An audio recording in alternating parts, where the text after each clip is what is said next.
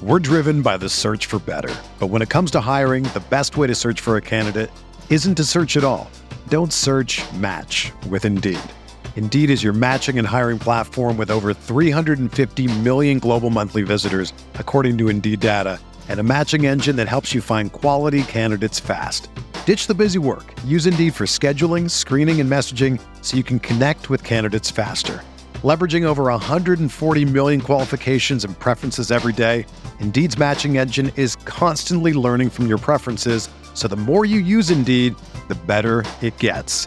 Join more than 3.5 million businesses worldwide that use Indeed to hire great talent fast. And listeners of this show will get a $75 sponsored job credit to get your jobs more visibility at Indeed.com/Blue Wire. Just go to Indeed.com/Blue Wire right now and support our show by saying that you heard about Indeed on this podcast. That's Indeed.com/Blue Wire. Terms and conditions apply. Need to hire? You need Indeed.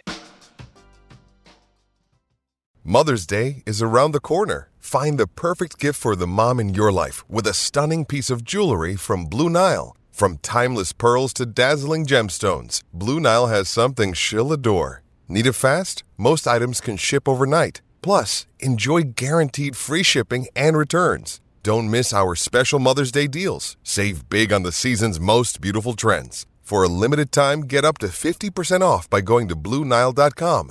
That's BlueNile.com.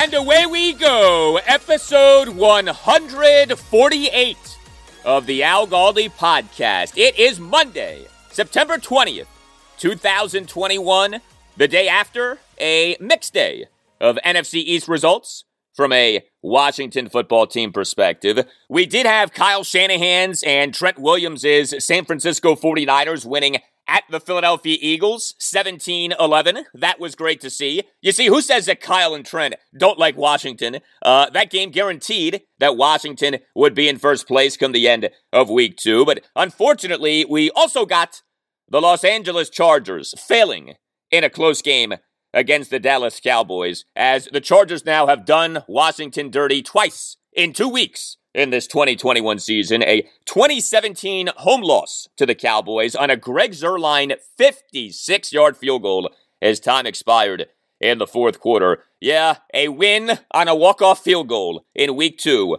Imagine that. Well, hello and welcome to a Monday installment of the Al Galdi podcast. Hope you had a nice weekend. Hope you enjoyed your Washington football team-less weekend of the 30-29 walk-off win over the New York Giants at FedEx Field last Thursday night. It was nice knowing that our team had already won in week 2, wasn't it? Though, of course, now you wonder about week 3. Washington at the Buffalo Bills this Sunday afternoon at 1. You could say that the Bills didn't look bad on Sunday afternoon. A 35-0 win at the Miami Dolphins. This Sunday will not be easy for the W to the F to the T. Well, Washington's defense needs to be better. We all know that. Will Washington's defense be better? What's going on with Washington's defense? Next segment, I have for you a deep dive on Washington's defense. We will attempt to get to the bottom of what's going on and how the issues can be fixed. Ron Rivera, at his day after the game Zoom press conference on Friday, spent a lot of time talking about Washington's defense. I also will talk Taylor Heinicke and Dustin Hopkins off some things that Ron had to say. What a college football weekend for Maryland, Virginia Tech, and Virginia. A lot to take in. I'll discuss what went on with each team. For the Terrapins, a 2017 win at Illinois on Friday night. For the number 15 Hokies, a 27-21 loss at West Virginia on Saturday afternoon. The Hokies in the red zone, a disaster as that game went on. And for the Cavaliers, a bonkers 59-39 loss at number 21 North Carolina on Saturday night. As yes, my 3 Goldilocks plays did deliver a 3-0 weekend. We call that profitable, people.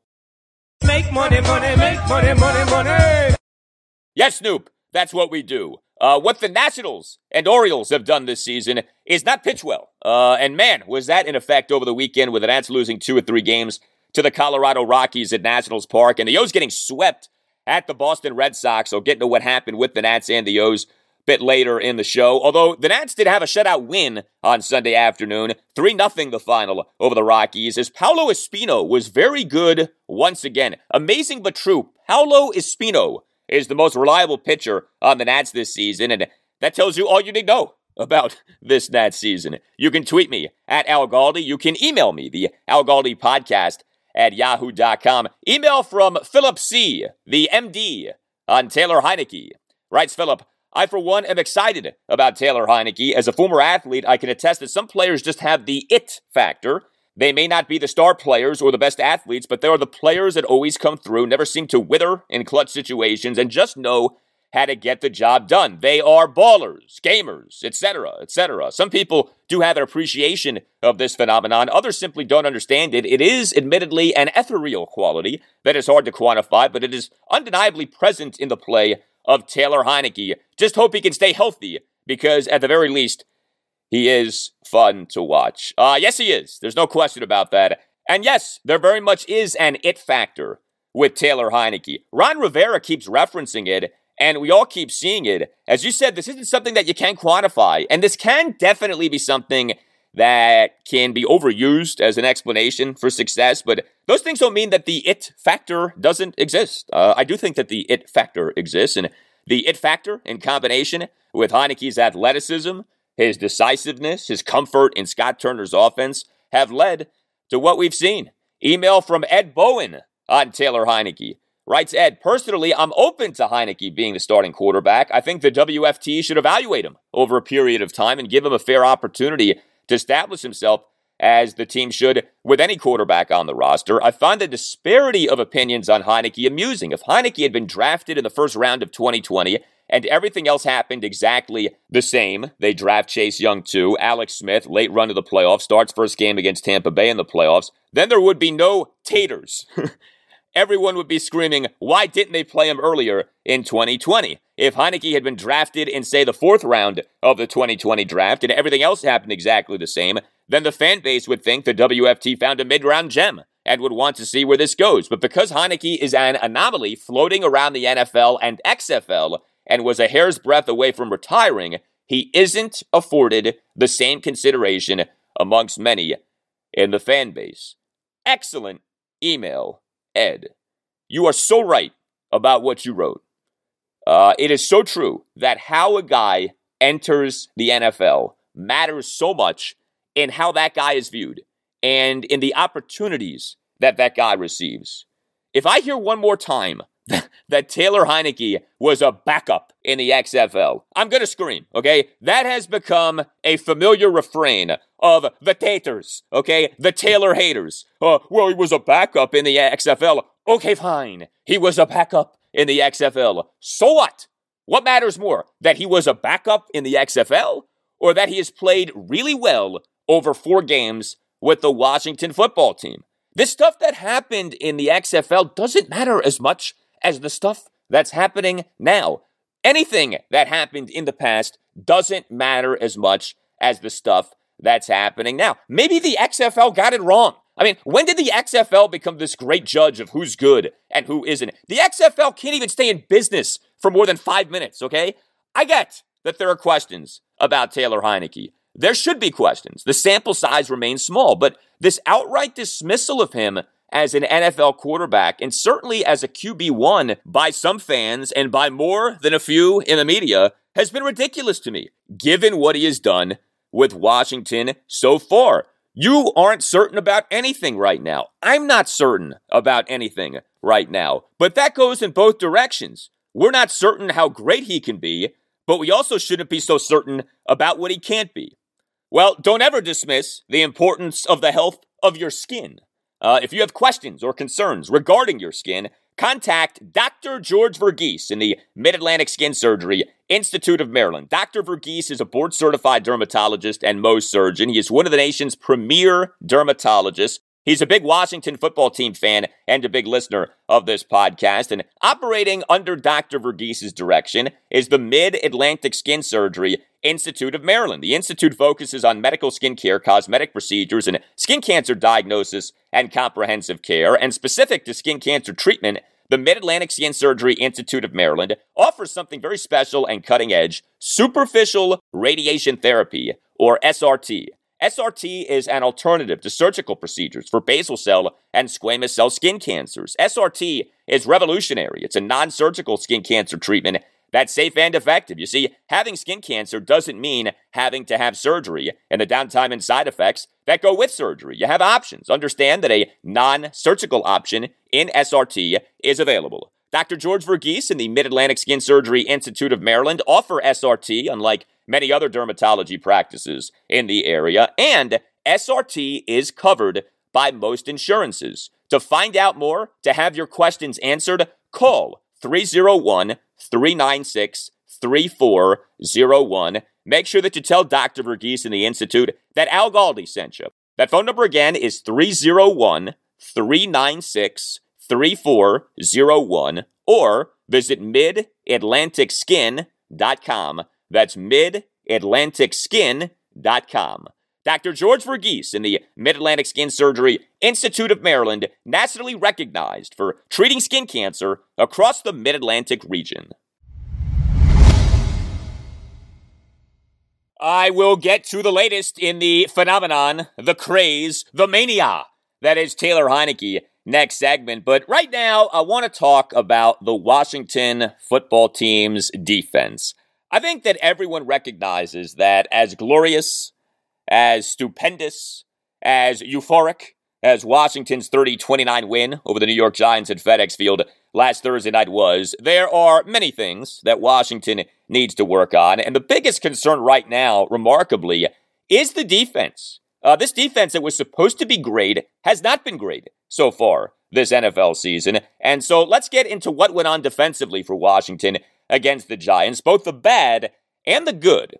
So Ron Rivera on Friday did a day after the game Zoom press conference. One of the first things that he got asked about was Washington's difficulty against Daniel Jones as a runner last Thursday night. Jones had 9 carries for 95 yards and a touchdown. The Giants' first offensive drive resulted in Daniel Jones' first quarter second and goal, 6-yard shotgun quarterback draw touchdown run on which Cameron Curl failed on an attempted tackle. Also on that drive, the 8th snap of the drive, Daniel Jones, a 2nd and 6, 15-yard shotgun read option run. The Giants' fourth offensive drive resulted in Graham Gano's second quarter 23-yard field goal. 5th snap of the drive, Landon Collins completely fooled on the fake in a Daniel Jones 2nd and 2, 58-yard shotgun read option touchdown run that, yes, was nullified via a holding penalty on the Giants, but still, this went down as a 46-yard run for Jones. It is no secret that Daniel Jones is mobile. It is no secret that the read option is a thing in the NFL. The read option has been a thing in the NFL for more than a decade now. Of course, it was Washington that helped to popularize the read option at the NFL level with what Mike and Kyle Shanahan did with Robert Griffin III in 2012. But you know what's funny about the read option at the NFL level? Do you know who was using the read option at the NFL level prior to the Shanahans with RG3? Ron Rivera. His Carolina Panthers made usage of the read option in Cam Newton's rookie season, 2011, which was Ron's first season as Panthers head coach. And you may remember this. I'll never forget this. Washington lost at the Panthers in that 2011 season, and Mike Shanahan, during his post-game press conference for that game, talked about how Washington wasn't prepared enough and or didn't do a good enough job with the Panthers' college-style plays. And I've always felt that that game opened Mike's eyes to what was possible with the read option at the NFL level. Anyway, the point is that Ron Rivera knows the read option. And yet Daniel Jones ran wild last Thursday night. Ron on Friday, on what he saw on the multiple significant runs by Daniel Jones in Washington's win over the Giants at FedEx Field. It's all correctable, just lack of discipline a couple times. We went diving down inside on the play action where we shouldn't have been. That's frustrating because we prepared for it. You know, something that we've seen in the past. He has exploited that in the past. He did it last week, and he did it again this week. So that's disappointing. That will be pointed out, and we're going to work to correct it, because that's honestly it's something that's very frustrating for us as coaches. I know for the players, because they're trusting their teammates to do their job, and we've got to be disciplined enough to do the things we're supposed to. Yeah, you do, especially considering what's next. A game at the Buffalo Bills this Sunday afternoon at 1. Josh Allen is one of the biggest quarterback run threats in the NFL. Allen in the Bills' 35-0 win at the Miami Dolphins this past Sunday afternoon. 5 carries, 35 yards. Ron on Friday on what Washington can do to be better against the read option moving forward, especially given that Josh Allen is next. You ask these guys to be disciplined, and try not to make every play. I mean, our guys want to make plays, and that's the one thing we can accept, is that these are guys who are trying hard, but they can't see too much. You know what I'm saying? I mean, we see a lot of things, and the things that we focus on, the things that we react to, and if we're not putting our eyes where they belong, we're going to get in trouble. Like we ask guys that are coming off the edge, hey, you have a target area that you aim at. That's the outside leg of the quarterback. Why? Because if he's going to pull it, he's going to step your direction right away. So if you start to see that, you've got to settle and sit and wait. If he doesn't, he turns the other, then crash down. But, when we watch their heads and we see where they're looking, they're not looking at the right place. And that's the thing that we've got to get across to the guys, is that you've got to be disciplined. You've got to trust that's what's going to happen. And really, that's part of the defense. And that's the part that we've got to be able to get them to understand. Yeah, and it's disappointing that understanding hasn't already been in effect. I don't get that. Another problem for Washington's defense against the Giants on Thursday night, and this also was a problem in the loss to the Los Angeles Chargers at FedEx Field in Week 1, pass catchers being so wide open.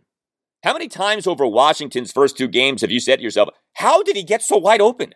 Washington in the win over the Giants allowed Daniel Jones to average 7.78 yards per pass attempt, 249 yards on 32 pass attempts, and too often allowed Giants pass catchers to be wide open. Giants' 7th offensive drive resulted in Daniel Jones' third quarter 2nd and 10, 33-yard shotgun touchdown pass to receiver Darius Slayton, who beat William Jackson III in press coverage. 7th snap of the drive, Daniel Jones, a 3rd and 7, 19-yard shotgun completion to receiver Sterling Shepard, who was wide open in the middle of the field. The Giants' 8th offensive drive resulted in Graham Gano's early 4th quarter 52-yard field goal. 2nd snap of the drive, and the 3rd to last snap of the 3rd quarter, John Bostic got torched by tight end Caden Smith on a Daniel Jones 1st and 10, 21-yard shotgun completion to Smith. The Giants' 9th offensive drive resulted in Graham Gano's 4th quarter 55-yard field goal. First snap of the drive, Daniel Jones, a 1st and 10, 21-yard under center play action completion to receiver Sterling Shepard, who was wide open thanks to John Bostic tripping over Shepard's feet and falling down. 5th snap of the drive, receiver Darius Slayton wide open for a touchdown thanks to a total blown coverage, but Daniel Jones slightly overthrew Slayton, and Slayton did not extend enough to make the catch, and he was ultimately guilty of a drop on a 1st and 10 shotgun incompletion. Oh, what could have been from a Giants perspective there. Specific to that play, what was that?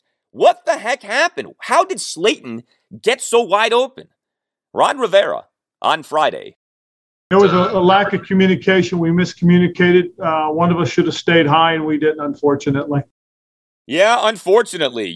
We have seen too many communication breakdowns with this Washington defense so far. That, to me, is troubling. I mean, that was something that happened with Joe Barry as Washington defensive coordinator, with Greg Manusky as Washington defensive coordinator. That's not something that's supposed to be happening with Ron Rivera as head coach and Jack Del Rio as defensive coordinator. Ron on Friday on what exactly the communication problems are. Your communications really is, once we're playing the coverage, now we get a certain specific type formation. Hey, this is the technique we're going to play, and understanding where that leverage is going to come from, and then how I'm going to react to it. Right. Okay, so now some of these things we have to read on the run. Release of routes, combination of routes, high versus low, crossers coming. combinations. What are those combinations? And we all have to be on the same page.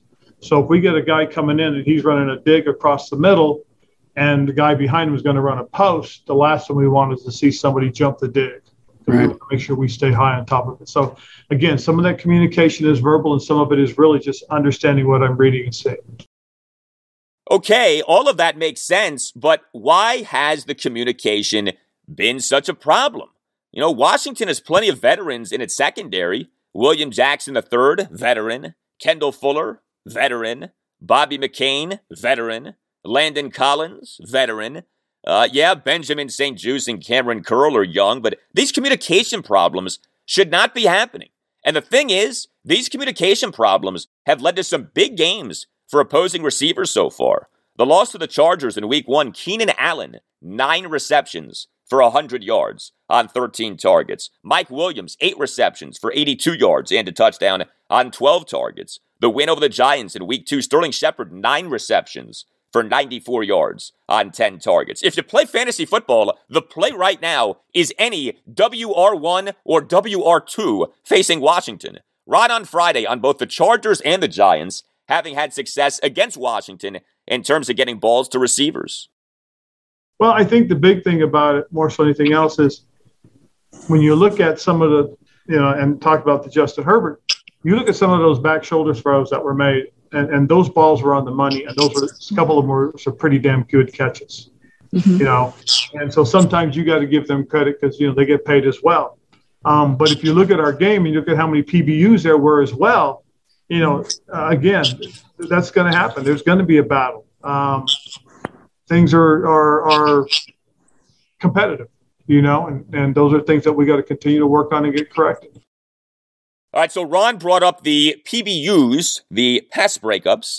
Those also are called pass defenses. Washington officially only had 4 pass defenses in the win over the Giants on Thursday night. Now, I know that the team keeps its own internal statistics, so maybe those numbers have Washington as having had way more than 4 PBUs, but I did want to note that. Look, I talked on the podcast a few weeks ago about the nature of defense in today's NFL. Something that doesn't get nearly enough attention is the reality of defense in the modern pass-happy NFL. Truly dominant defense is perhaps no longer possible. I really do think that we need to recalibrate what we consider to be great defense. I did a whole thing on this in episode 119 of the podcast. So given that, I do think that we shouldn't just go off on Washington's defense because every defense in today's NFL gets got. The league is a passing league. The league is an offensively oriented league like never before. So I think that has to be taken into consideration. That said,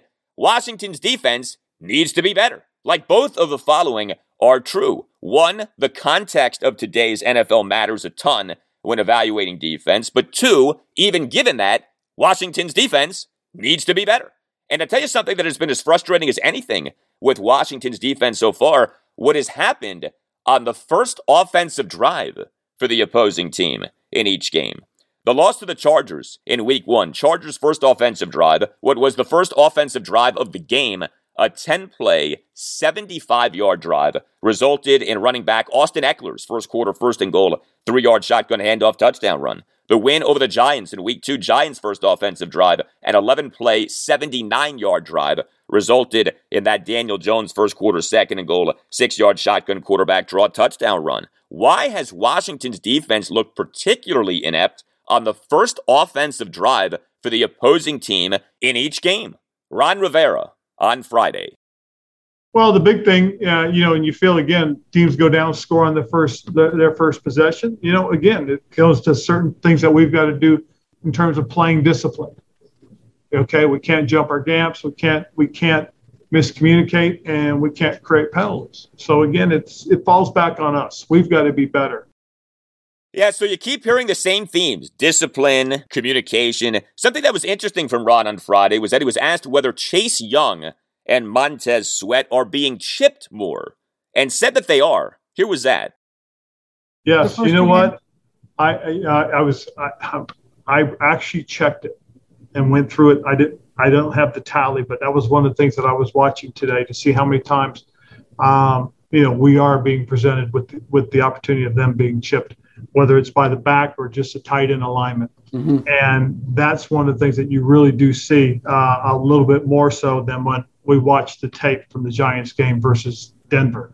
Mm-hmm. Now, Denver they did do it against Denver because of Denver's defensive ends as well. Mm-hmm. But I have a sneaky suspicion based on what I've counted or what I marked is they chipped a little bit more against us than they did last week. So to answer your question, yes. The numbers I don't have specifically right now. I do have. That was one of the things that I did intentionally wanted to double check.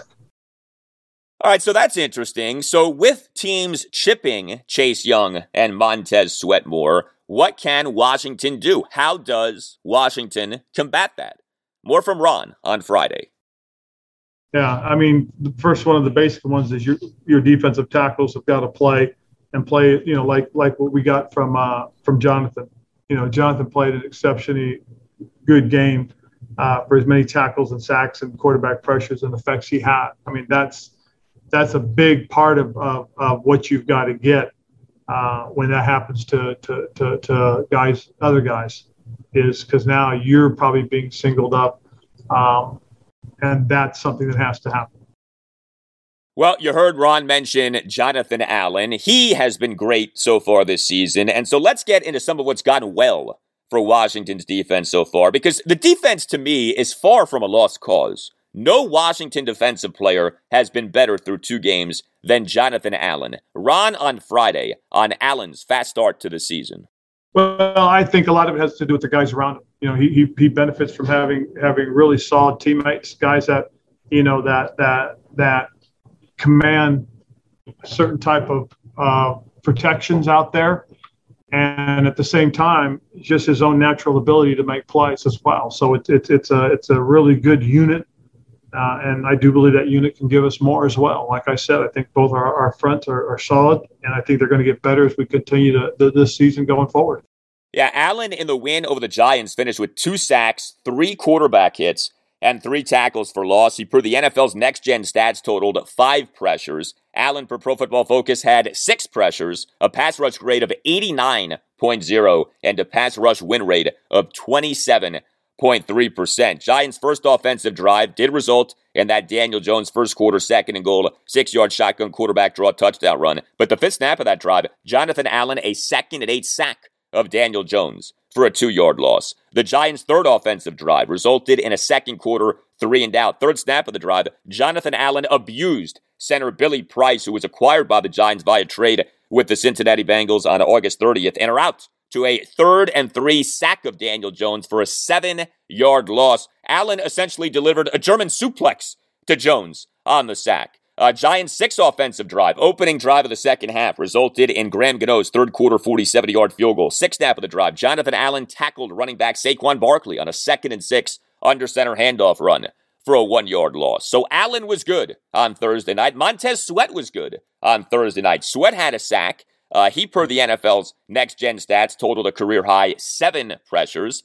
Sweat, per Pro Football Focus, had 6 pressures, a pass rush grade of 79.1, and a pass rush win rate of 21.6%. Giants' second offensive drive resulted in a first quarter punt. 6th snap of the drive, Montez Sweat, a 3rd and 7 sack of Daniel Jones for a 6-yard loss. Also getting pushed on the play were Chase Young and Matt Ioannidis. This was the play actually on which Ioannidis got hurt, although he did return to the game. Giants' 7th offensive drive resulted in Daniel Jones' third quarter 2nd and 10 33-yard shotgun touchdown pass to receiver Darius Slayton. 5th snap of the drive, Chase Young tackled receiver Sterling Shepard on a 1st and 10 under center handoff end-around run for a 9-yard loss off Montez Sweat, blowing up the play, though failing on the attempted tackle. Here's the truth. Washington's pass rush in the win over the Giants was really good, off having been abysmal in the loss to the Chargers. Washington on Thursday night totaled 4 sacks, 7 quarterback hits, and 8 tackles for loss. Washington, per the NFL's next-gen stats, pressured Daniel Jones 17 times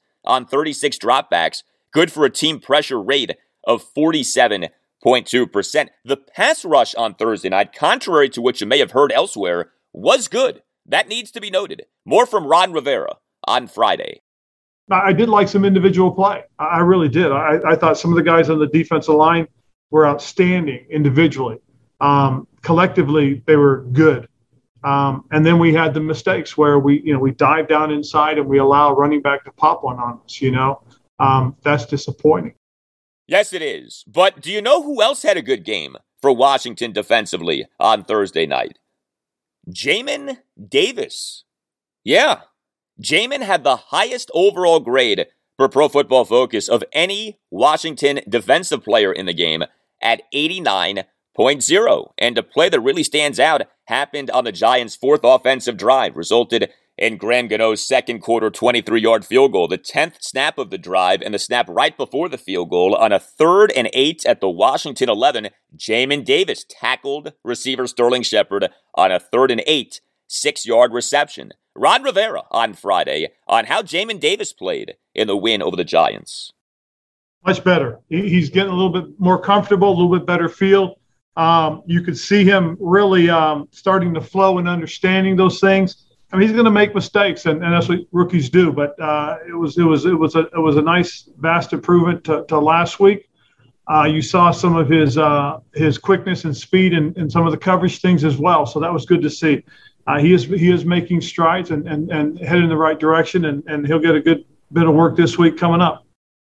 Now, it is worth noting that Jamin Davis did not play a ton in the win over the Giants. Jamin played on just 39% of Washington's defensive snaps, as for a second time in as many games this season, Cole Holcomb and John Bostic played more than Jamin. Holcomb played on 100% of Washington's defensive snaps for a second consecutive game. Bostic played on 57% of Washington's defensive snaps. Some other playtime observations for Washington's defense in the win over the Giants. Edge rushers, Chase Young played on 91% of Washington's defensive snaps. Montez Sweat played on 88% of Washington's defensive snaps. I was happy to see that. This is off Sweat having only played on 65% of Washington's defensive snaps in the loss to the Chargers. And Sweat playing more against the Chargers meant that James Smith-Williams played less. He played on just 16% of Washington's defensive snaps, of having played on 37% of Washington's defensive snaps in the loss to the Chargers. And that, to me, is the way that things should be. More of Montez Sweat, less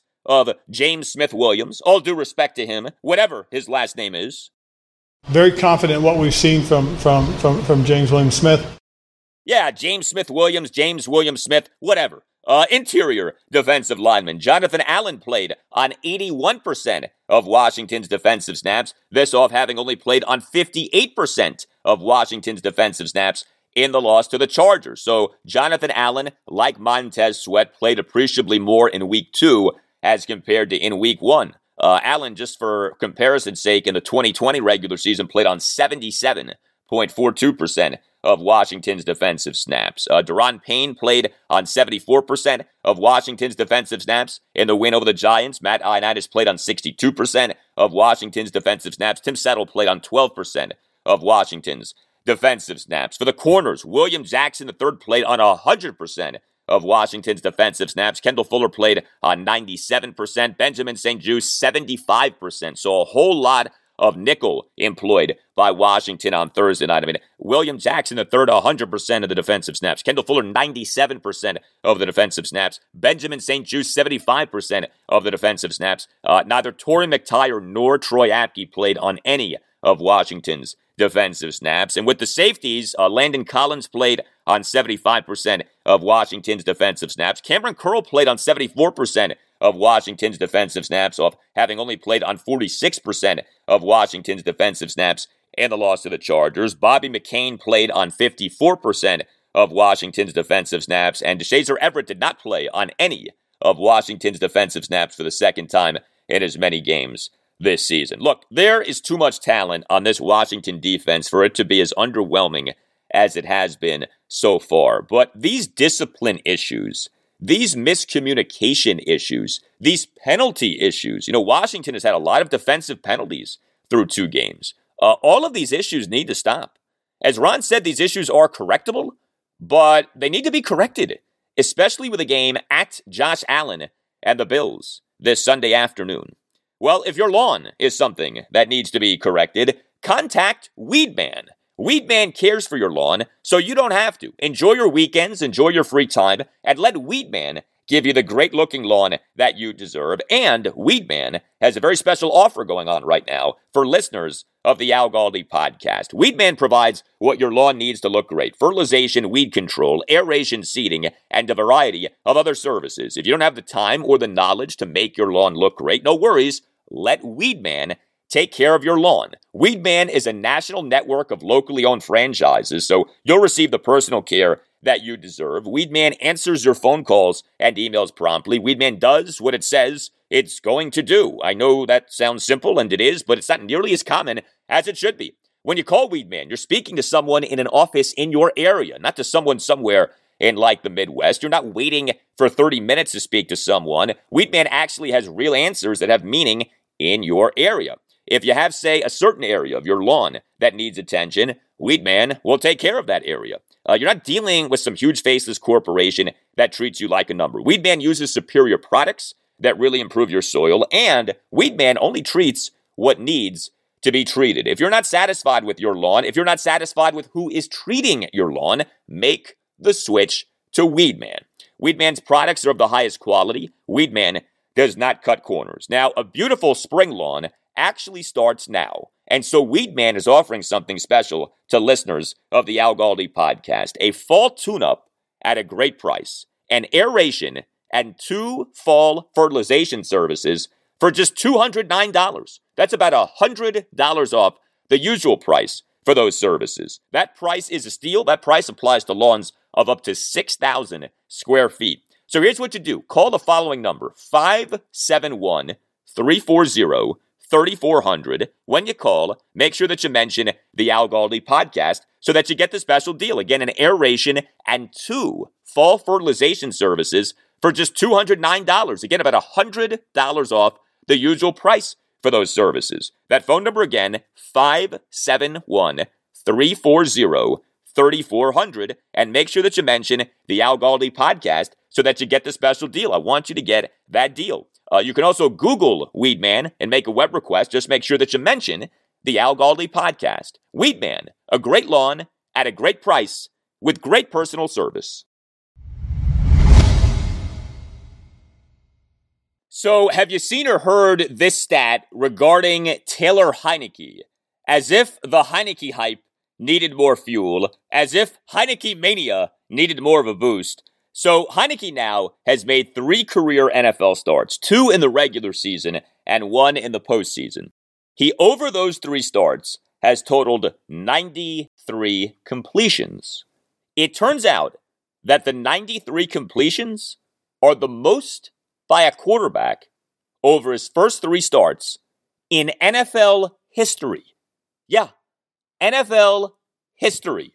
As Chase Young sang last season while mic'd up, Heinicke. Let's get it there, Heinicke. Heinicke. Yes, Chase. So Taylor Heinicke is the Washington football team starting quarterback now. He was outstanding in the 30-29 win over the New York Giants at FedEx Field last Thursday night. Ryan Fitzpatrick reportedly is expected to be out until at least November with his right hip injury. For the record, this was Ron Rivera at his day after the game Zoom press conference on Friday on the approach to who is truly Washington's starting quarterback. Well, as far as I'm concerned, we're going to take it one game at a time. We'll continue to progress as we go through this season. Okay? Okay. I liked how Ron ended that short answer with an okay. That was one of those patronizing, sarcastic okays. Like, I'm going to tell you that I'm taking this quarterback thing week to week, even though I have my thoughts about what's going on for us at quarterback, but I'm not going to tell you anything, okay? In fact, that's probably how Ron should have said that okay. Okay. He should have said it with like 3 or 4 consecutive M's and then the K. An okay. Okay. Yeah, I think an okay would have been appropriate in that spot. But you know what? If you're Ron Rivera, this actually isn't that hard. If Heinicke continues to play well, then he remains Washington's starting quarterback even when Fitzpatrick is healthy. It would be nuts to bench Heinicke if he's playing well in favor of Fitzpatrick, especially given that Fitzpatrick is on a 1-year contract. And if Heinicke falters, then hopefully you have Fitzpatrick as an option come November, maybe sooner. And of course, you already have Kyle Allen as an option. But Heinicke, to me, now controls his own destiny. If he continues to play well and he stays healthy, he is Washington's QB1 for the rest of this season. We can deal with the long term, i.e. next season and beyond, later. For now, it's about this season, it's about this moment, and it's about who is best to be the Washington football team starting quarterback. And let's see if Taylor Heinicke, in fact, proves himself to be the best man for the job. Something that has been as clear as can be about Heinicke with Washington is his composure. He does not seem to get rattled. The moment is not too big for him. The chops that he showed on that touchdown pass to Ricky Seals-Jones on Thursday night were so impressive. The fourth quarter, 1st and 10, 19-yard shotgun play action touchdown pass to Ricky Seals-Jones on a perfectly placed pass to Seals-Jones, who made a nice leaping catch with his arms outstretched above his head near the back right corner of the end zone while being defended by defensive back Adoree Jackson. Ensuing extra point gave Washington a 27-26 lead. What a moment that touchdown pass was. FedEx Field was on fire in a manner in which FedEx Field has been very few times since the stadium's inception in 1997. And how about this? Heinicke's touchdown pass to Seals-Jones had a completion probability per the NFL's next-gen stats of just 13.7%. That is the lowest completion probability of any Washington touchdown pass since next-gen stats started tracking such data beginning with the 2017 season. Ron Rivera on Friday on whether Heinicke's composure is something that he had in Carolina when Ron was Panthers head coach. I think he's had some of it when he was in Carolina, but it's really grown even more so. And I really do like how he has matured and grown into the position he has for us right now. He has done a nice job. He works extremely hard at it. As I said, there is a lot of confidence, and you see the swagger. And right now, his teammates see it, they recognize it, and they're feeding off of it as well. Yes, they are. Heinicke's teammates seem to genuinely like him. Chase Young seems to love Heinicke. Now, another thing about Heinicke's performance on Thursday night was that his mobility ended up not being featured all that much. Heinicke finished the game with 4 carries for 6 yards. Yeah, he won the game with his arm. Ron on Friday on Heinicke staying in the pocket for so much of the win over the Giants. But what I liked for the most part, as far as his discipline was concerned, was how he went through his progressions. I mean, again, if you look at the touchdown he threw to Ricky Seals-Jones was a perfect example of him being patient and going through his progressions. One of the things that he's really worked on during training camp, and you could see it. And because he did that, we didn't see that little combination of his ability to threaten with the run. And because I promise you, I know that was in the back of their mind because, he does have that ability to move around and can stretch a play out and find guys downfield. So I think that's something that has really helped him. But you see it helping him in terms of his development.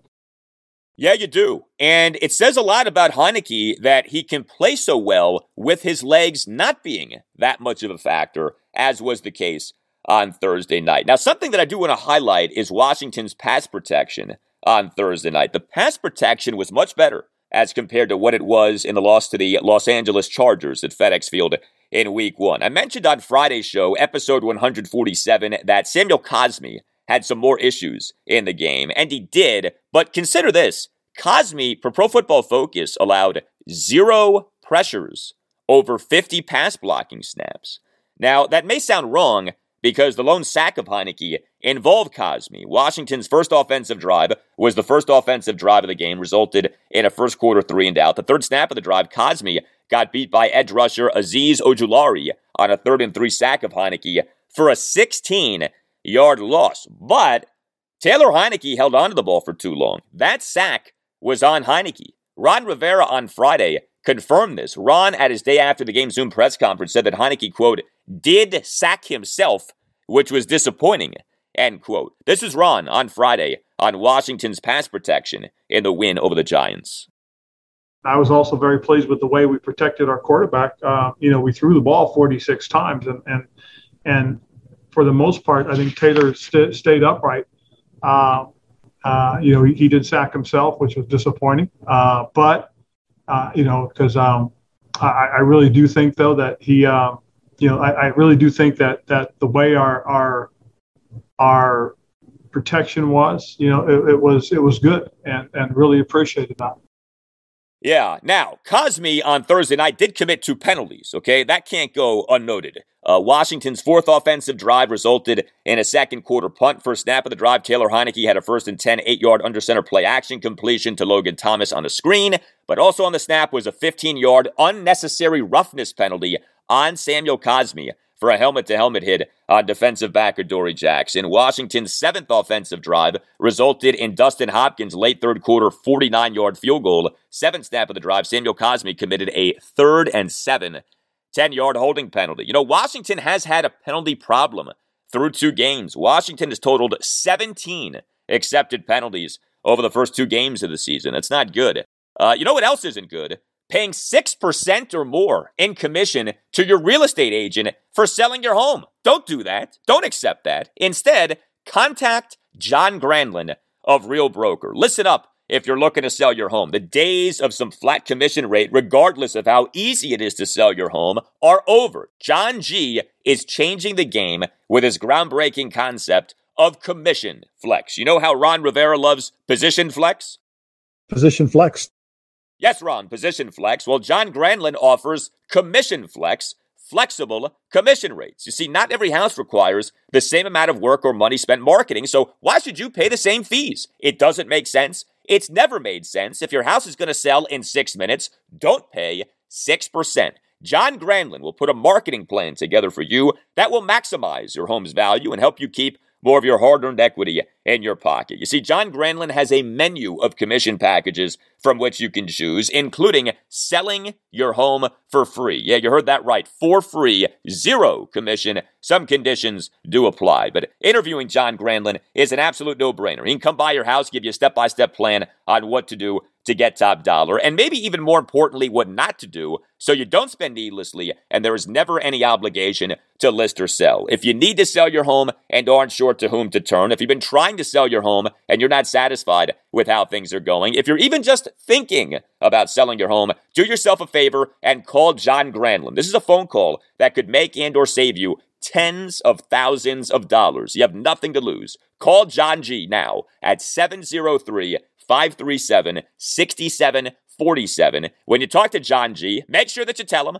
that Al Galdi sent you, and make sure that you ask John G about what you keep hearing about on the Al Galdi podcast, Commission Flex. That phone number again, 703-537-6747, or visit johngsellsforfree.com. That's johngsellsforfree.com. John Granlund, nobody will do a better job of selling your home, and remember, he is the originator of Commission Flex.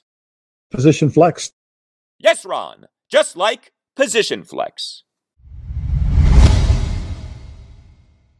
All right, something else from Ron Rivera's day after the game Zoom press conference on Friday worth getting into is the Dustin Hopkins situation.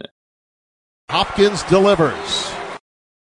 Yes, he did ultimately deliver, although that comes with an asterisk. So Dustin Hopkins, in the Washington football team's 30-29 win over the New York Giants at FedEx Field on Thursday Night Football, went 3 for 3 on field goals. But, of course, he almost didn't. Hopkins connected on a late third quarter 49-yard field goal that cut Washington's deficit to 2017. Hopkins connected on a fourth quarter 37-yard field goal that cut Washington's deficit to 23-20. Hopkins missed a 48-yard field goal attempt to win the game as time expired in the fourth quarter, but the miss ended up not counting as interior defensive lineman Dexter Lawrence committed a 5-yard offside penalty. Hopkins then connected on a game-winning 43-yard field goal on the final snap in the fourth quarter for the 30-29 win. I don't think that it's being overly dramatic to say that Hopkins making that do-over saved his job. I think it's very possible that that's the case. Ron Rivera, on his day after the game Zoom press conference on Friday, got asked by Washington football team insider Michael Phillips of Richmond.com how Ron bakes Hopkins having missed that initial 48-yard field goal attempt that ended up not counting into the evaluation of Hopkins. Here was Ron's answer, and then you'll hear a follow-up exchange. He made the field goal when it counted. It's good enough for you. Yeah, I mean, that's good enough for me. I mean, what am I going to do about it other than just say, wow, hey, we'll work on it. I mean, it happens. But right now, what we're going to focus on is the fact that statistically, he was 3 for 3 last night. I mean, that's what we're going to build on. We're going to really try and focus on the development and growth of his competence as we continue to go forward with this. I get it. He missed. But at the same time, he got a chance to redeem himself, and he did. And so what I want to harp on is the positive. That's what I want to really, truly focus on. And I really think that this is an opportunity for us to continue to grow and go forward. All right, I've got no problem with that answer from Ron. He's sticking by Hopkins. That has been made crystal clear. It does Ron no good to publicly belabor the reality that Hopkins missed that initial 48-yard field goal attempt that ended up not counting. Now, you perhaps have seen the video of Washington's post-game locker room celebration from Thursday night. In that video, you see Ron Rivera give a game ball to Dustin Hopkins, and the rest of the team reacts very favorably. Ron on Friday on whether he gets the sense that the team is rallying behind Hopkins and wants him to succeed. Absolutely, because if he's successful, we're successful.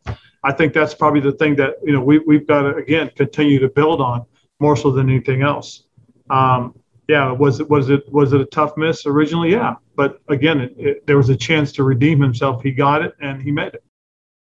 Yeah, and don't forget, Dustin Hopkins is one of the longest tenured Washington players. Hopkins, Tress Way, Brandon Sheriff, DeShazer Everett, they've all been with Washington for a while. We'll see if Hopkins continues to be with Washington, but Hopkins through 2 games officially is 6 for 7 on field goals, with the lone miss being a 51-yard attempt. Hopkins was wide left on an early fourth quarter missed 51-yard field goal attempt in the loss to the Los Angeles Chargers at FedEx Field in Week 1. A wild college football weekend for Maryland, Virginia Tech, and Virginia. I'll get to that after this.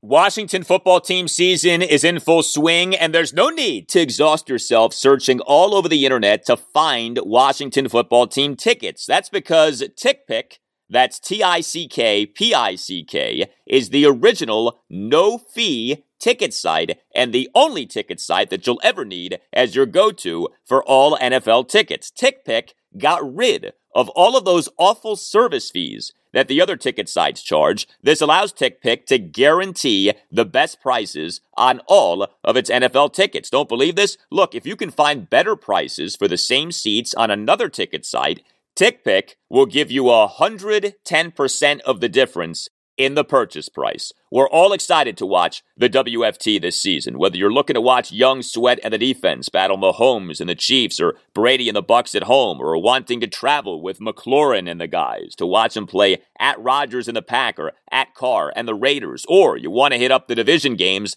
TickPick has you covered. Again, TickPick guarantees the best prices on all of its NFL tickets, no more of those ridiculous service fees. So here's what you do. Visit TickPick.com/Galdi right now and use the promo code Galdi to save $10 on your first order of Washington football team tickets. That's TickPick.com/Galdi and use the promo code Galdi. TickPick.com/Galdi and make sure that you use the promo code Galdi. We're driven by the search for better. But when it comes to hiring, the best way to search for a candidate isn't to search at all. Don't search, match with Indeed. Indeed is your matching and hiring platform with over 350 million global monthly visitors, according to Indeed data, and a matching engine that helps you find quality candidates fast. Ditch the busy work. Use Indeed for scheduling, screening, and messaging so you can connect with candidates faster. Leveraging over 140 million qualifications and preferences every day, Indeed's matching engine is constantly learning from your preferences, so the more you use Indeed, the better it gets. Join more than 3.5 million businesses worldwide that use Indeed to hire great talent fast. And listeners of this show will get a $75 sponsored job credit to get your jobs more visibility at Indeed.com/Blue Wire. Just go to Indeed.com/Blue Wire right now and support our show by saying that you heard about Indeed on this podcast. That's Indeed.com/Blue Wire. Terms and conditions apply. Need to hire? You need Indeed. Another day is here, and you're ready for it. What to wear? Check. Breakfast, lunch, and dinner? Check. Planning for what's next and how to save for it? That's where Bank of America can help. For your financial to-dos, Bank of America has experts ready to help get you closer to your goals. Get started at one of our local financial centers or 24/7 in our mobile banking app. Find a location near you at bankofamerica.com/talktous. What would you like the power to do? Mobile banking requires downloading the app and is only available for select devices. Message and data rates may apply. Bank of America N.A., member FDIC. Let us talk area college football. From week 3, Maryland, Virginia Tech, and Virginia were in action. Each team was a popular public play. Each team ended up being the wrong side. That's why you don't just go with the public. That's why you don't just go with Johnny Square play. That's why you go with Goldilocks, which told you to take each team's opponent, and what ended up happening, a 3-0 weekend for Goldilocks. Make money, money, make money, money, money. Yes, Snoop. Exactly. All right, we'll start with Maryland. The Terrapins improved to 3-0 with a 2017 walk-off win at Illinois on Friday night. A very close game. Despite Illinois having not been a good team, this game had reverse line movement and thus reeked of being a game in which the Terps would have issues despite Illinois coming into the game at just 1-2. The Terps did not cover, but the Terps did win, and the Terps are 3-0 for the first time since 2016. And how about this? A little more than 24 hours after the Washington football teams, Dustin Hopkins connected on a 43-yard walk-off field goal to beat the New York Giants 30-29 at FedEx Field on Thursday Night Football. Terps kicker Joseph Petrino drilled a 32-yard field goal as time expired in the fourth quarter for this win at Illinois. Petrino went 2 of 3 on field goals in the game, each attempt a 32-yarder. This was not a great game for the Terps offensively, though, despite Illinois' previous defensive struggles. The Terps were sluggish offensively for most of the game. The game was tied at 3 at the half. The Terps went just 2 for 10 on third downs. The Terps in the third quarter had lost fumbles on 2 consecutive offensive plays. Running back Tayon Fleet-Davis had a third quarter lost fumble on a reception, and then running back Penny Boone had a third quarter lost fumble on a carry. You also had a killer penalty, which was hard to see, but I guess it happened. You know, we're still not entirely sure about this, but the Terps in the fourth quarter had a 3rd and 10, 41-yard touchdown pass from quarterback Taulia Tagovailoa to receiver Dante Demas Jr., negated thanks to a 15-yard personal foul penalty by running back Isaiah Jacobs for a chop block. However, I mentioned Taulia. He overall was good, and he was really good late in the game. If you're a Terps fan, you have got to love what we're seeing from Taulia Tagovailoa so far. So Taulia, in this win at Illinois on Friday night, 32 of 43 for 350 yards, a touchdown, no interceptions. He took 3 sacks. He had a big 2nd and 5, 35-yard shotgun read option run on the second offensive play of the second half, and he led 2 scoring drives in the fourth quarter to complete a comeback from a 17-10 fourth quarter deficit. Taulia, over those 2 drives, 7 of 8 for 101 yards and a touchdown. Not bad. Baby Tua is killing it so far for Maryland this season. Taulia had a 1st and 10, 10-yard shotgun touchdown pass to running back Tayon Fleet-Davis with 2:13 left in the fourth quarter. The ensuing extra point tied the game at 17, and Taulia on the drive that resulted in Joseph Petrino's game-winning 32-yard field goal as time expired had a 1st and 10, 26-yard shotgun completion to receiver Rakim Jarrett on the first snap of the drive, which started at the Illinois 46. Taulia has been good in each of the Terps' 3 games. He continues to come off as the Terps' first truly good starting quarterback in years. I mean, the Terps haven't had true high-level quarterback play since Scott McBrien in 2003.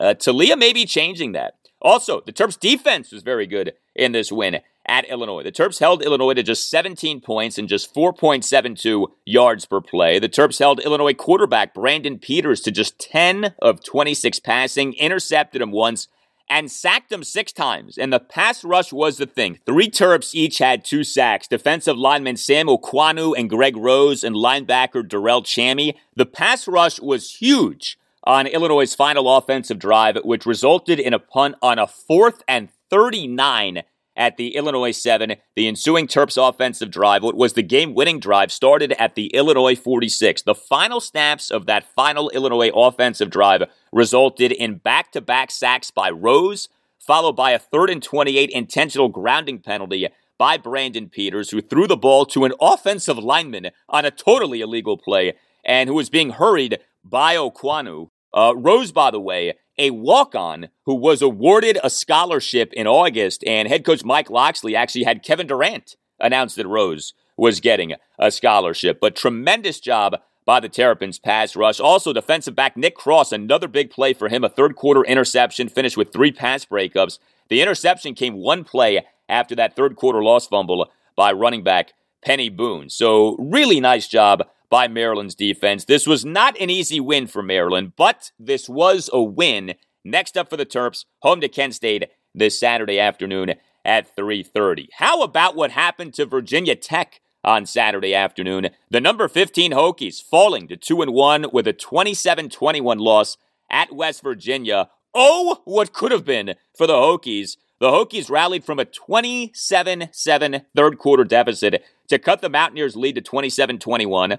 The Hokies got a huge fourth-quarter interception by defensive back Jermaine Waller on a 3rd and 10 at the Mountaineers' 25, giving the Hokies a 1st and 10 at the Mountaineers' 17 with 2:11 left in the fourth quarter. I mean, the game was right there.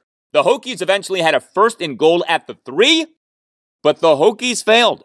Running back Jalen Holston got stuffed on back-to-back runs, and quarterback Braxton Burmeister then had back-to-back incompletions for a turnover on downs. The Hokies' red zone offense was a mess as they in the game went just 1 for 4 in the red zone. The one was a 2nd and 10 20-yard pistol handoff touchdown run by running back Raheem Blackshear with 1 second left in the third quarter. Now, Blackshear also had a 78-yard kickoff return in the second quarter, but the ensuing Hokies offensive drive stalled inside the West Virginia 10 and resulted in a missed 24-yard field goal attempt by kicker John Parker Romo on the penultimate snap of the first half. Like I said, major red zone problems for Virginia Tech in this game. With Burmeister, you can't say that Burmeister was great because he had the back-to-back goal-to-go shotgun incompletions from the West Virginia 4 over the Hokies' final 2 offensive plays, but Burmeister was pressured a bunch in this game and made some really big plays. Burmeister went 19-31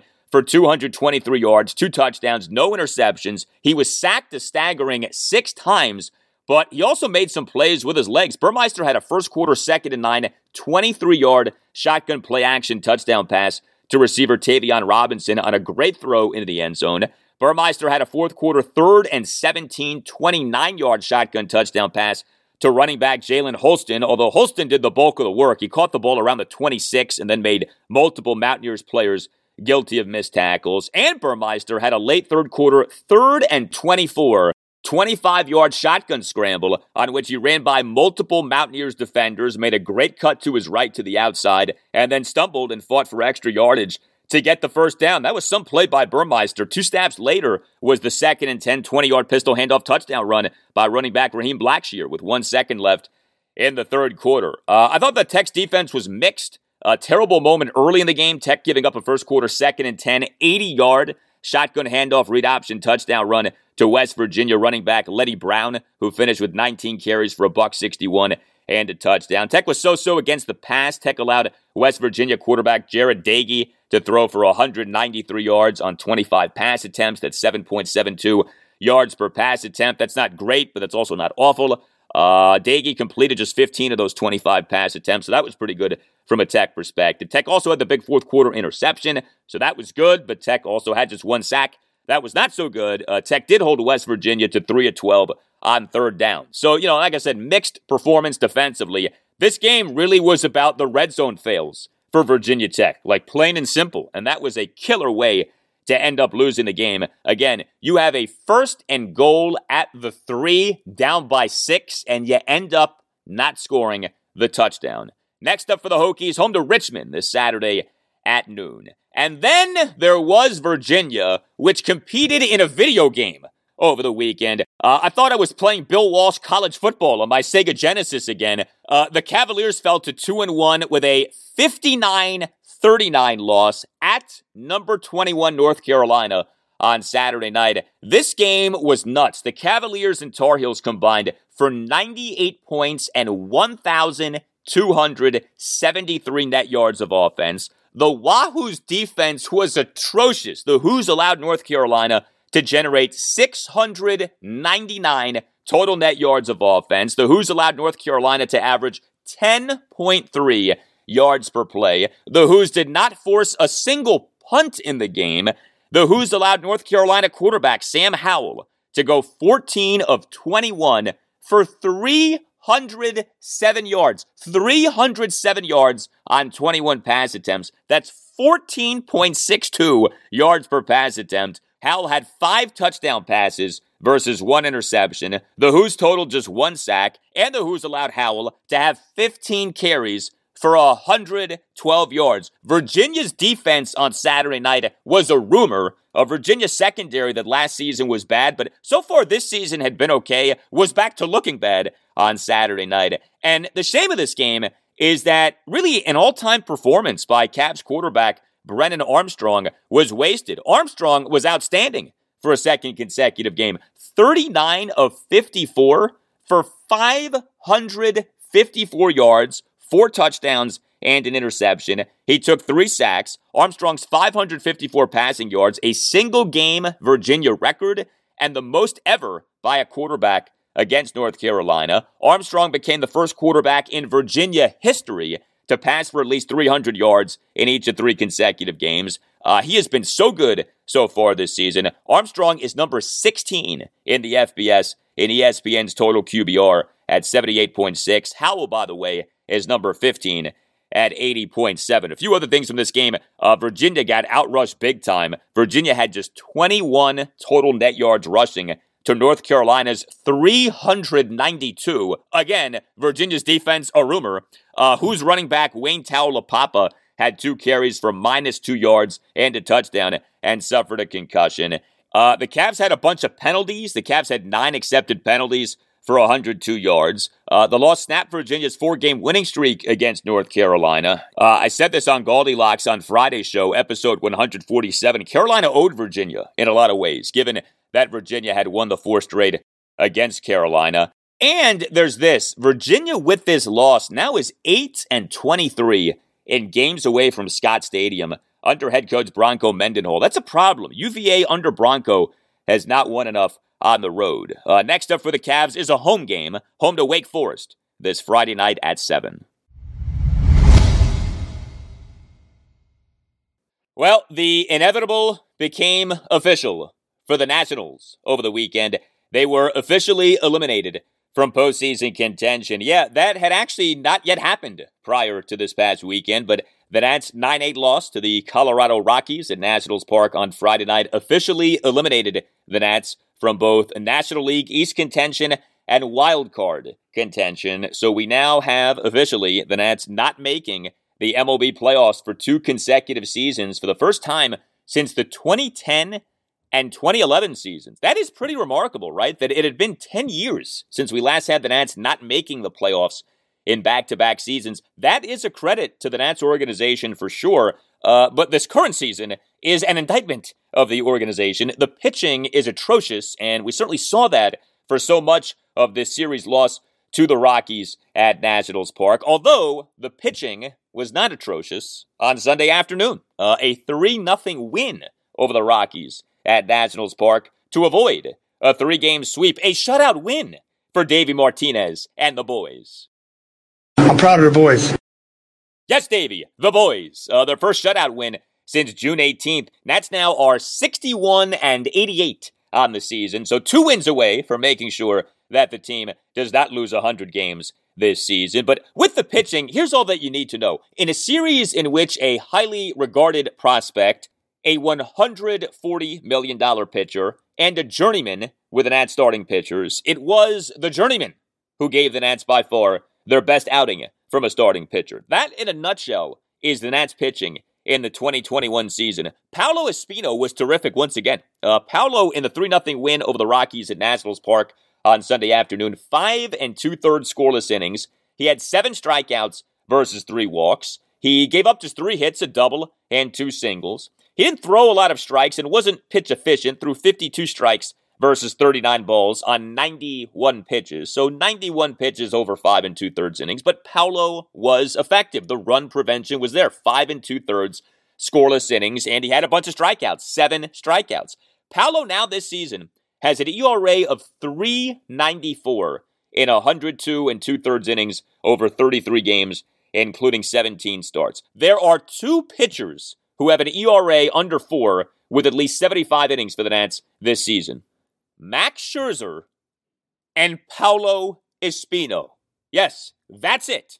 Max Scherzer and Paolo Espino. That, my friends, is the state of the Nats pitching in the 2021 season, but that also is a credit to Paolo Espino, who was taken by the Cleveland Indians in the 10th round of the 2006 MLB draft, had barely pitched at the major league level until this season, his age 34 season, and yet has been one of the more valuable pitchers, if not players, on the Nats this season. I give the guy all the credit in the world, and he was really good in this win over the Rockies on Sunday afternoon, unlike the Nationals' first 2 starting pitchers in this series. So Patrick Corbin was terrible in Game 2 of the series. Corbin was terrible again.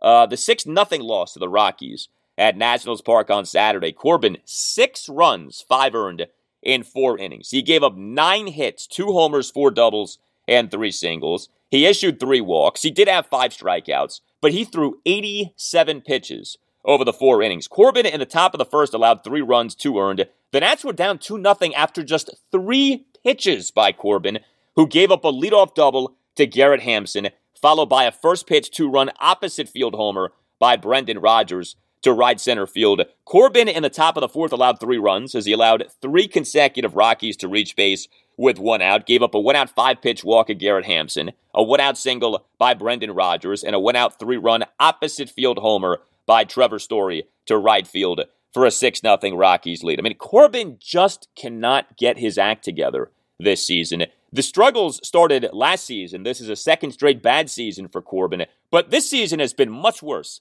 than last season. Patrick Corbin, over 29 starts now this season, has an ERA of 6.11. That is the worst ERA among qualified pitchers in the majors. Corbin has given up 36 home runs this season. That is a record for most home runs allowed by a Nats pitcher in a regular season. The Nats cannot fix this guy.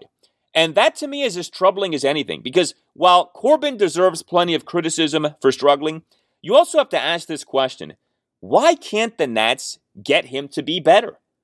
The Nats have done such a bad job for years now of developing pitching, but the Nats also don't do a very good job of fixing pitching. The Nats get guys, and a lot of those guys seem to get worse. You know, you could very much argue Erick Fedde has gotten worse. Joe Ross has gotten worse. Patrick Corbin now has gotten worse, and nobody seems to know what the fix is. Now, I'm sure the Nats are working at this. I don't think the Nats just closed their eyes to this, but whether it's the new pitching coach, Jim Hickey, whether it has to do with an organizational process when it comes to handling pitchers, whether it has to do with the Nationals not embracing analytics as much as the Nats should, I think that may well be an issue. You have a Nationals organization that doesn't develop pitching, but also doesn't seem to know how to fix pitchers. And Corbin remains a mess. I mean, every so often he has a decent outing, but inevitably he's right back to getting rocked. And sure enough, Corbin got rocked on Saturday again this season. And I'll tell you something else about Patrick Corbin. So his season ERA is 6.11. He gave up the 3 runs, 2 earned in the top of the first inning on Saturday. Do you know what Patrick Corbin's first inning ERA is now this season? 8.38. As bad as he's been in other innings this season, he's been really bad in first innings this season. A first inning ERA of 8.38. One of the great evolving trends in Major League Baseball over the last few years is the opener. Teams beginning games with relievers and then going to the quote-unquote starting pitchers. And there's a lot that is behind this, but a big thing is the first inning is traditionally the highest scoring inning because that's the inning in which teams bat their best batters. Here you have the Nationals in the midst of a lost season. The Nationals long ago tapped out on the season from a postseason contending standpoint with the late July sell-off. You've had these months of August and September as essentially a blank canvas with which you can experiment, with which you can try things, with which you can give things shots. And instead, the Nats have just continued to plow forward and do things like the Nats always do them. The Nats have had this real resistance to using openers. And I don't really understand why. I think part of it is just the Nationals are very traditional when it comes to pitching. You know, Mike Rizzo for years has talked about the Nats being a team that is based on starting pitching. And, you know, the Nats have had this thing of, hey, you know, we have a good rotation and our starters, they pitch well and they go deep into games. That's lovely when your starters do those things. But your starters don't do those things anymore. Your starters aren't good anymore. Your pitching staff isn't good anymore. And especially with a guy like Corbin, who is a wreck and for whom nobody seems to have a solution. Why wouldn't you try an opener with Patrick Corbin? Why wouldn't you say, hey, this guy has really been bad in first innings this season. Why don't we try something here? Why don't we start the game with one of our relievers and then go to Patrick Corbin for, say, the second inning? Now, I know what you might be saying. You say, hey, Galdi, the bullpen stinks too. I know. But you tell me, would you rather just keep doing the same thing over and over? Or would you maybe want to try something different just to see how it goes? And maybe you stumble into something here.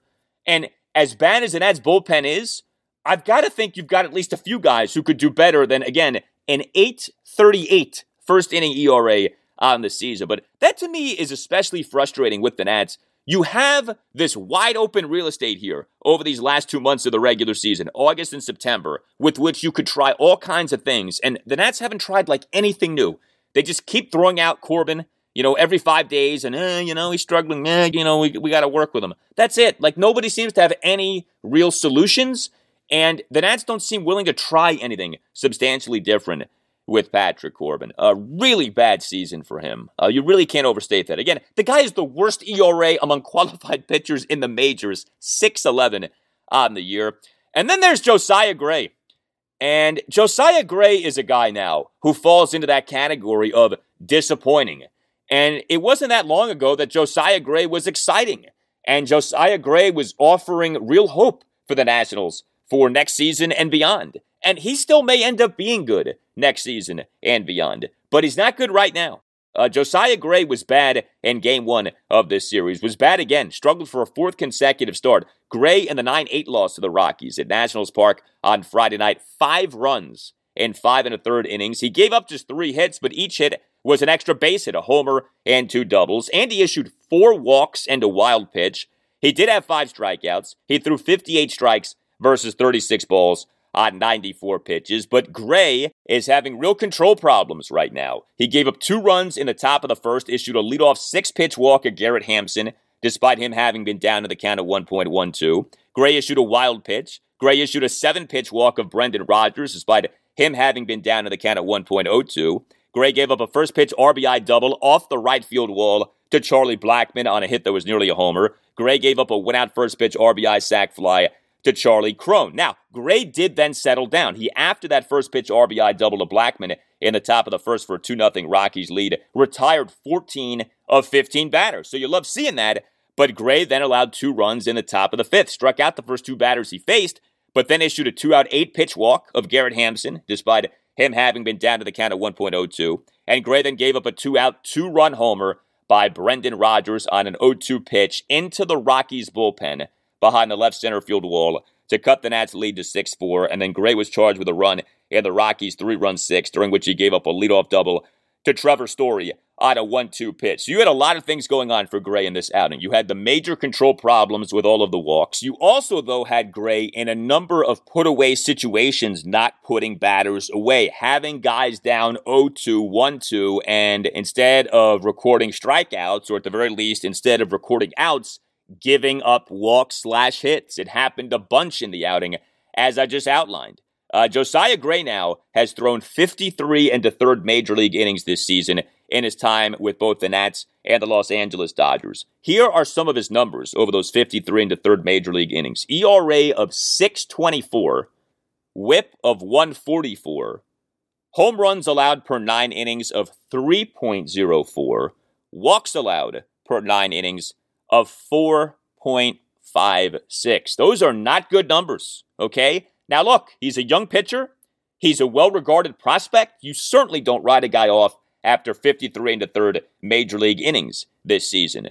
But it's discouraging because Josiah Gray looked really good over his first 5 starts for the Nats. He's now looked really bad over his last 4 starts for the Nats. And if nothing else post the sell-off, what you were hoping for was that a guy like Josiah Gray could give you optimism for the future. And he was doing that for a while. But he's not doing that now. And so I don't know that anyone knows what to think when it comes to Josiah Gray, especially when it comes to something like next season. Like if the Nationals are going to turn this thing around quickly and are going to be good again quickly, you would think that that includes a guy like Josiah Gray being good. He has not been good. He has been anything but good over these last 4 starts now. Remember, Josiah Gray and Keibert Ruiz, the top 2 prospects in the batch of 4 prospects who the Nats got back from the Dodgers for Max Scherzer and Trey Turner in that late July trade.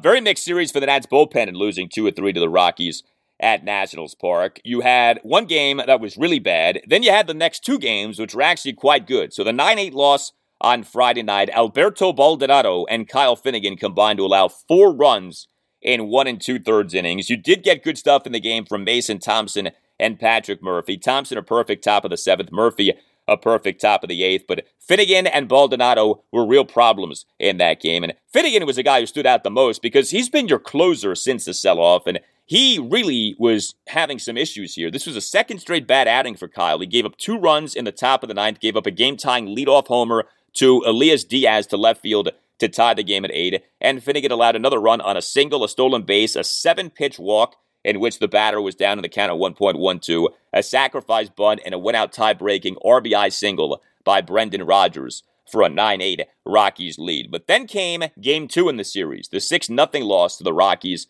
at Nationals Park on Saturday. Ryan Harper and Sean Nolan, in relief of Patrick Corbin, combined for 5 scoreless innings. So Harper and Nolan were terrific. Harper tossed 2 scoreless innings. Nolan tossed 3 scoreless innings. And then in the 3-0 win over the Rockies at Nationals Park on Sunday afternoon, 5 Nats relievers combined for 3 1/3 scoreless innings. Austin Voth, Tanner Rainey, Mason Thompson, Andres Machado, and Kyle Finnegan. And the 2 guys whose outing stood out the most, Tanner Rainey and Kyle Finnegan. Rainey tossed a perfect top of the 7th with 3 strikeouts. He looked excellent in that inning. Yes, Rainey is back now at the major league level. The Nats on Saturday recalled Rainey from AAA Rochester and optioned Wander Suero to Rochester. The Nats had optioned Rainey to Rochester all the way back on August 1st, so he spent more than a month and a half at AAA. Tanner Rainey had a terrible season at the major league level. Rainey, at the time of the demotion, 25 innings, 7.20 ERA, a 176 whip, and 5 home runs allowed. I know it's just one outing, so I'm not going to go nuts on this, but Rainey really did look good on Sunday afternoon. Again, perfect top of the 7th with 3 strikeouts. And then Finnegan bounced back. He tossed a scoreless top of the 9th, despite issuing a leadoff walk, which made you want to scream. Nats relievers have had this penchant this season for issuing leadoff walks. Finnegan gave up another one in the top of the 9th, a leadoff 5-pitch walk of Ryan McMahon. But Finnegan ultimately did toss a scoreless top of the 9th, and he needed that. Finnegan entered the game having allowed 6 runs in 2 1/3 innings over his last 2 appearances and blowing a save chance in each of his previous 2 appearances. The 2 biggest bright spots for the Nats in the series were the Nats' 2 best hitters, Juan Soto and Josh Bell. Soto in the 3-0 win over the Rockies on Sunday afternoon, 1 for 4 with a mammoth solo homer. Soto in the bottom of the 3rd, a 2-out solo homer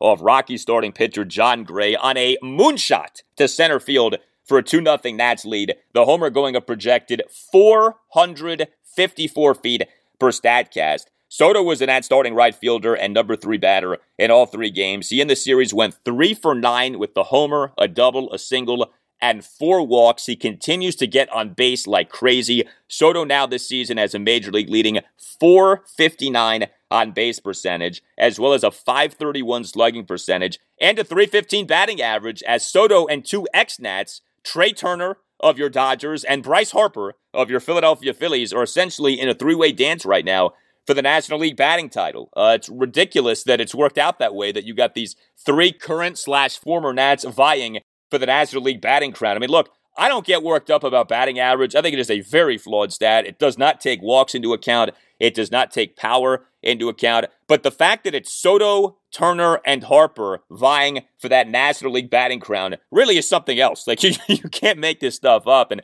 Soto has caught fire. You know, he's been on fire for weeks now. And another good series for him in this series loss to the Rockies. Josh Bell had another good series. Bell on Sunday afternoon, 2 for 2 with 2 singles and 2 walks. Bell was the Nats starting first baseman and number 4 batter in games 1 and 3 in the series. He went 3 for 6 with 3 singles and 3 walks. Josh Bell now on the season has an OPS of .828. It wasn't that long ago that I noted that Josh Bell had crossed into the 800 OPS territory. He now has his OPS for the season up to .828. What a job by Josh Bell, who himself has been in a really good way for weeks now, drawing a bunch of walks, getting a bunch of hits, hitting with confidence, and being productive. And he was productive once again in this series. Some other observations from the Nats losing 2 or 3 to the Rockies at Nationals Park over the weekend. So Luis Garcia was the Nats starting second baseman and number 8 batter in games 1 and 3. Didn't necessarily do a ton in the series, but I did want to note this. So Garcia in the 3-0 win on Sunday afternoon, 1 for 3 with an RBI single. He and the Nats 1-run 6 had a 2-out RBI single to right field for a 3-0 Nats lead. The single was off Rockies lefty reliever Lucas Gilbreth, who had just entered the game.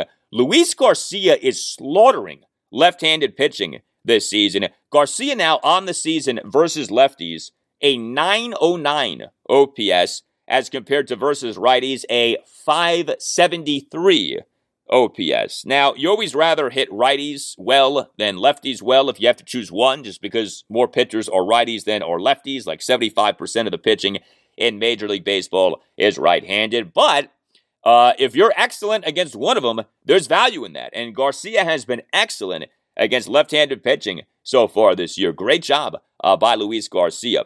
Carter Kieboom was the Nats starting third baseman at all 3 games in the series. He did not have a good series. He is not in a good way right now. He's back to struggling. So Kieboom in the series just 1 for 12 with a single.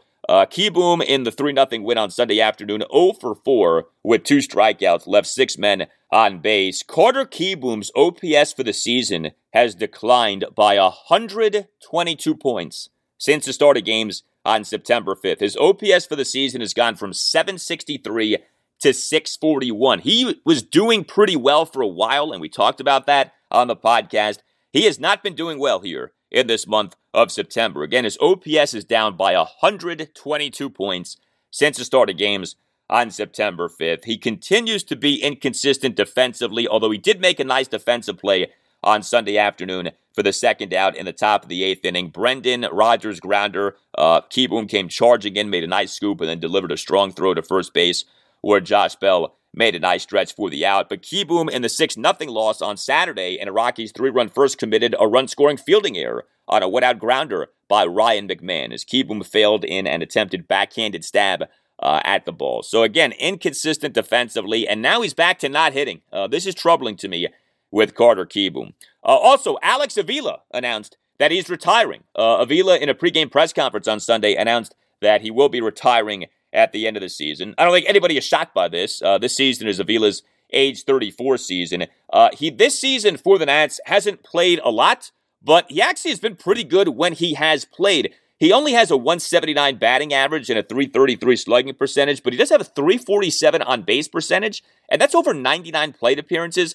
And he also has been good defensively. Alex Avila has a defensive wins above replacement for Baseball Reference of 0.7 on the season. That's quite good given his limited playing time. He's done very well as well when it comes to throwing out runners trying to steal. I know for me, I'll always remember Alex Avila this season for what happened with him in early July. So Alex Avila ended up spending 2 months on the 10-day injured list due to suffering bilateral calf strains when he served as the Nats starting second baseman in a 6-2 5-inning loss to the Los Angeles Dodgers at Nationals Park on July 1st. This is one of the great indictments of the Nats' lack of depth this season, that the Nats were so desperate for middle infield help in early July that the Nats started their backup catcher, Alex Avila, at second base. And if you're saying, well, maybe Alex has, shown that he can play second base. Not really. Alex Avila had never played second base in a regular season game in his major league career prior to that game. Ends up getting hurt in that game, suffers bilateral calf strains, goes on the 10-day injured list on July 3rd, retroactive to July 2nd, and then isn't activated off the 10-day IL until September 1st. Now, I think the Nats probably could have activated Alex sooner, chose not to, essentially stashed him on the 10-day IL with the late July sell-off, with the Nationals trying to play their young catchers, guys like Keibert Ruiz and Riley Adams and Tres Barrera. But if you're ever trying to put together the flashpoints of the Nationals' 2021 season, Avila starting at second base is one of those points, because it's one of the great examples of one of the biggest problems for the Nationals this season, and that is the lack of depth.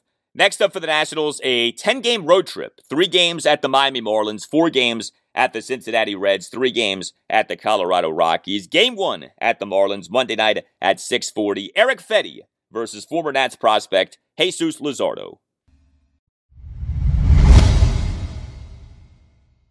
There aren't many teams in the majors this season that have had worse pitching than the Nationals have had. The Orioles, though, are one of those teams, and the Orioles' bad pitching very much on display over the weekend. Those got swept in 3 games at the Boston Red Sox. 7-1 loss on Friday night, a 9-3 loss on Saturday afternoon, and an 8-6 loss on Sunday afternoon. O's now a Major League worst 47-102 with a Major League worst run differential of minus 276. And yes, the loss total is at 102. The O's did clinch another 100-loss season. 3rd consecutive 100-loss season for the O's in terms of seasons in which 100 losses are possible. 2018, O's went 47-115. 2019, O's went 54-108. Where, oh where, will the loss total land for 2021? An awful weekend for the O's from a pitching standpoint. The O's just have not been able to gain any real traction with their pitching this season. That is by far the biggest disappointment of this Orioles season. Not that anybody expected the Orioles pitching to be great, but you really would have liked for a few guys to have stepped forward, and you really haven't had that. Alexander Wells got shelled on Sunday afternoon, the 8-6 loss at the Red Sox, 5 runs in 5 innings. So Wells now has an ERA of 7.96 over 31 2/3 Major League innings this season. You had 2 Orioles pitching prospects struggling in Game 2 of the series. Lefty Zach Lowther in the 9-3 loss at the Red Sox on Saturday afternoon, 3 runs in 3 1/3 innings. It was Lowther who was the Orioles starting pitcher the previous Sunday afternoon, September 12th, in the 22-7 loss to the Toronto Blue Jays at Oriole Park at Camden Yards. Lowther in that game, 7 runs in 2 innings. Also in this 9-3 loss at the Red Sox on Saturday afternoon, reliever Mike Baumann made an appearance, and he got rocked. 5 runs in 2 innings of relief, raising his ERA to 11.42 over 8 2/3 Major League innings. And the Orioles starting pitcher in Game 1 of the series was Keegan Aiken. And Aiken, in the 7-1 loss at the Red Sox on Friday night, 4 runs in 4 innings. He gave up 6 hits, a homer, 3 doubles, and 2 singles. He issued 3 walks. He had 0 strikeouts.